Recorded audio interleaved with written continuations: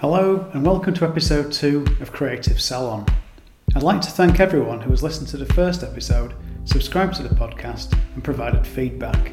It's always great to hear your views.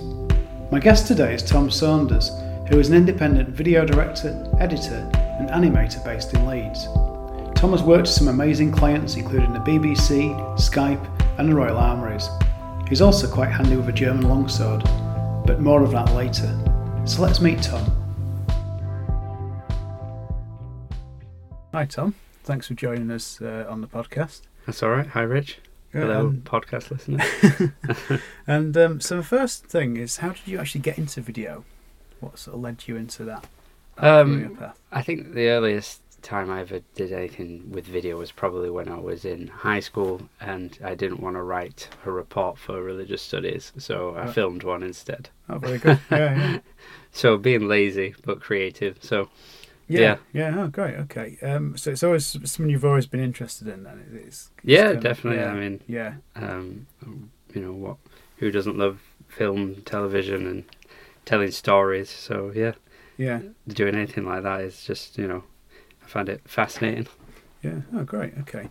And could you tell us a bit more about some of the services that you offer, and in terms of sort of production and editing and?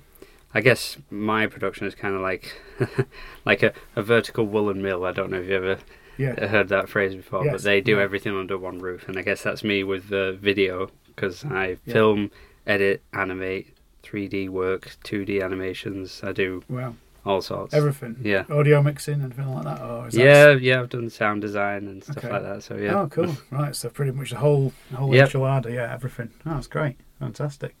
And are there any sort of particular exciting projects you're working on that you can tell us about? I know in this age of NDAs, you're not allowed to say much.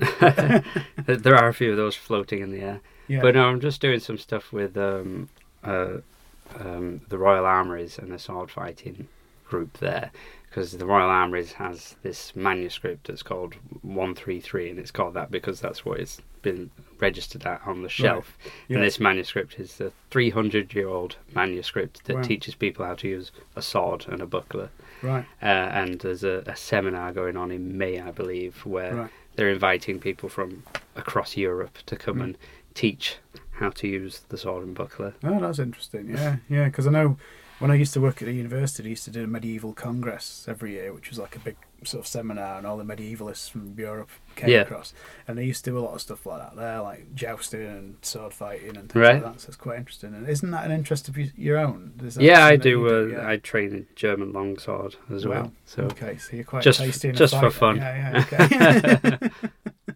Well, I suppose it gets over the stresses of running your own business, I suppose. Yeah, maybe. Yeah, and when you take on a project, then do you have a sort of defined process of how that runs, or is it tend to be sort of case by case? I'd say it's probably case by case, and it depends on the client, because some clients will come to me and they'll have a good idea of what they want, and some will come and have no idea what they want. And either's absolutely fine by me. Yeah.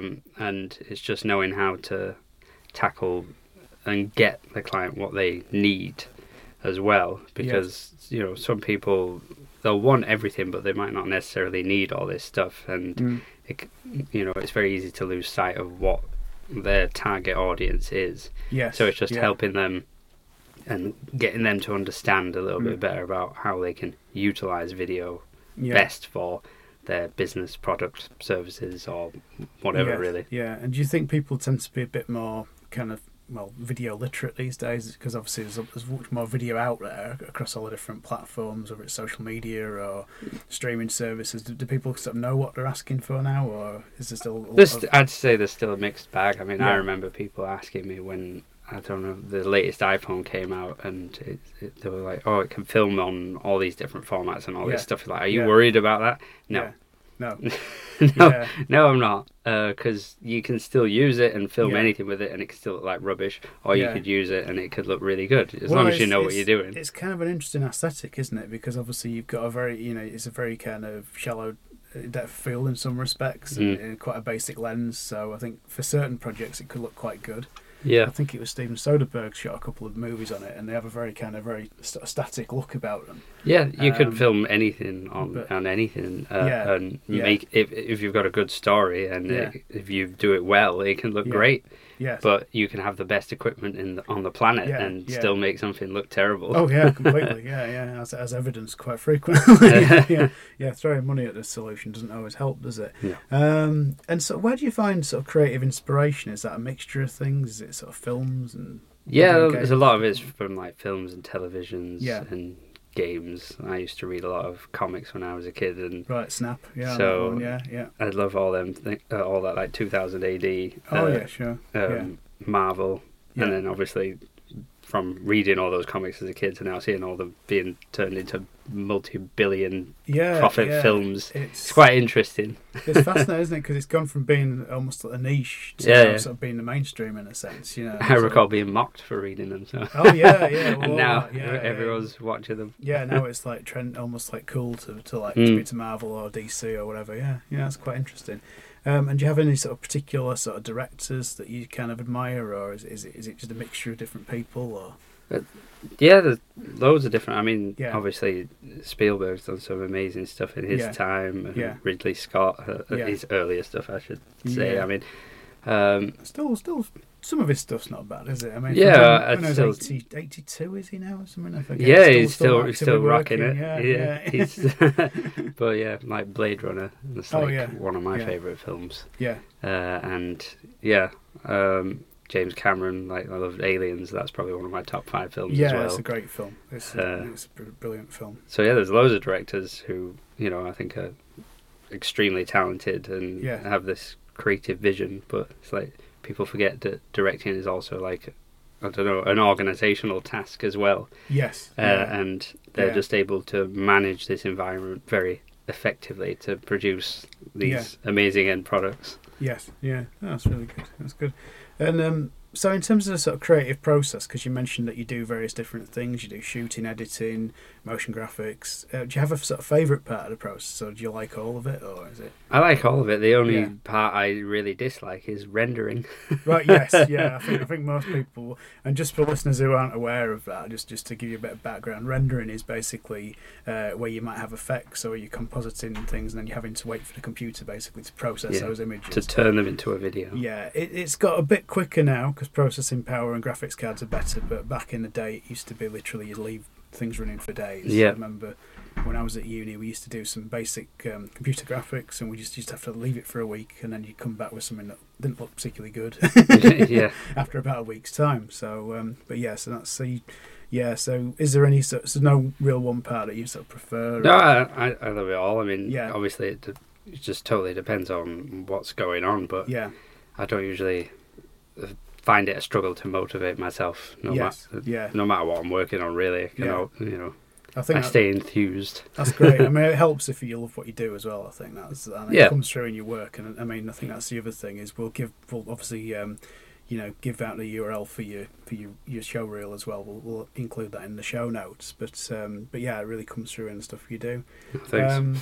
And obviously you've worked with some really amazing people. I mean, I'm looking at the sort of actors that you've worked with. You worked with, like, it's like a who's who of sort of British talent in some ways. You worked with Tom Baker, David Warner, who I particularly love, Catherine Tate, Derek Jacobi, loads of other people. So what's it like working with people that you admire? It's a great honour, really. And it's always nerve-wracking a little bit, in particular when I worked with Tom Baker, because this was just for an interview for like a behind-the-scenes type thing. Yeah. And I'm like a big Doctor Who fan, and I've always been a big Doctor Who fan even before they brought it back in 2005. Yeah. And Tom Baker's obviously the main actor you associate with Doctor Who, because he did it for 7 years, and he did it a lot longer than any of the other actors who portrayed that character. Exactly, it's the one I grew up with as well. It's kind of my era. Exactly, he was like a hero to me.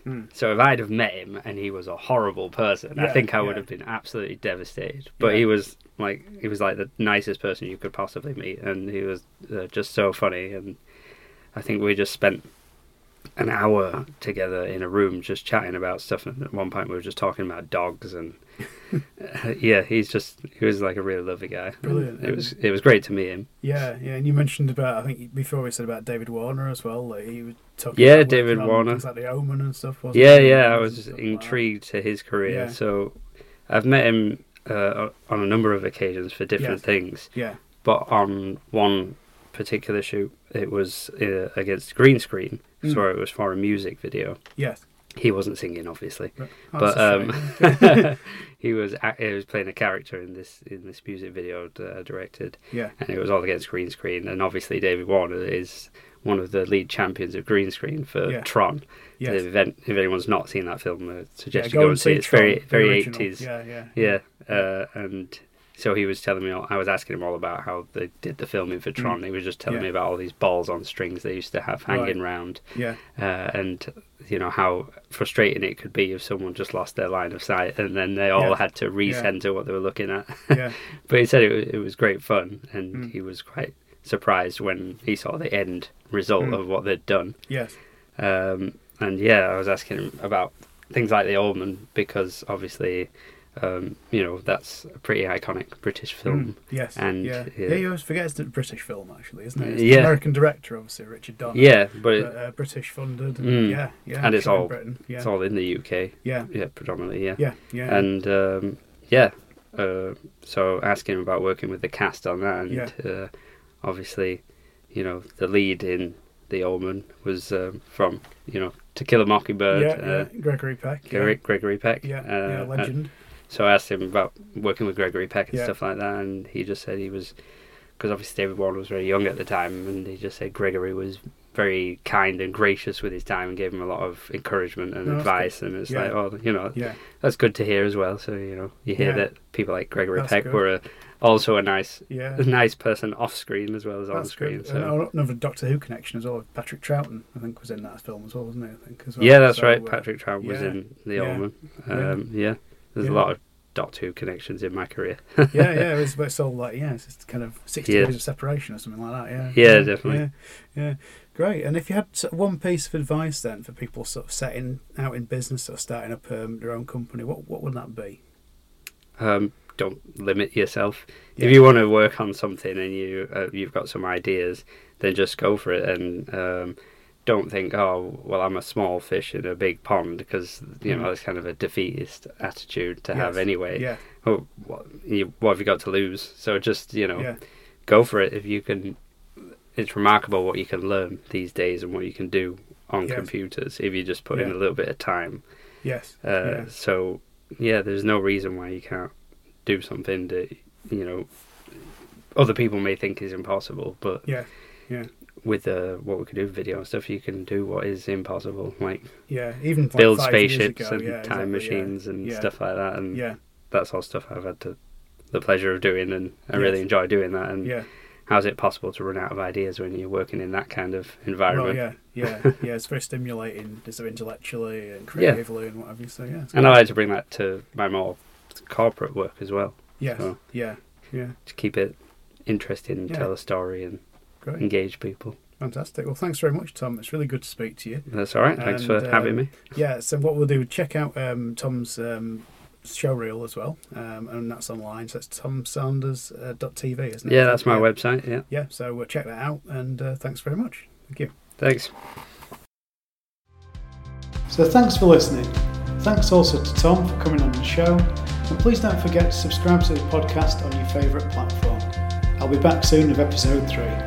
Bye for now.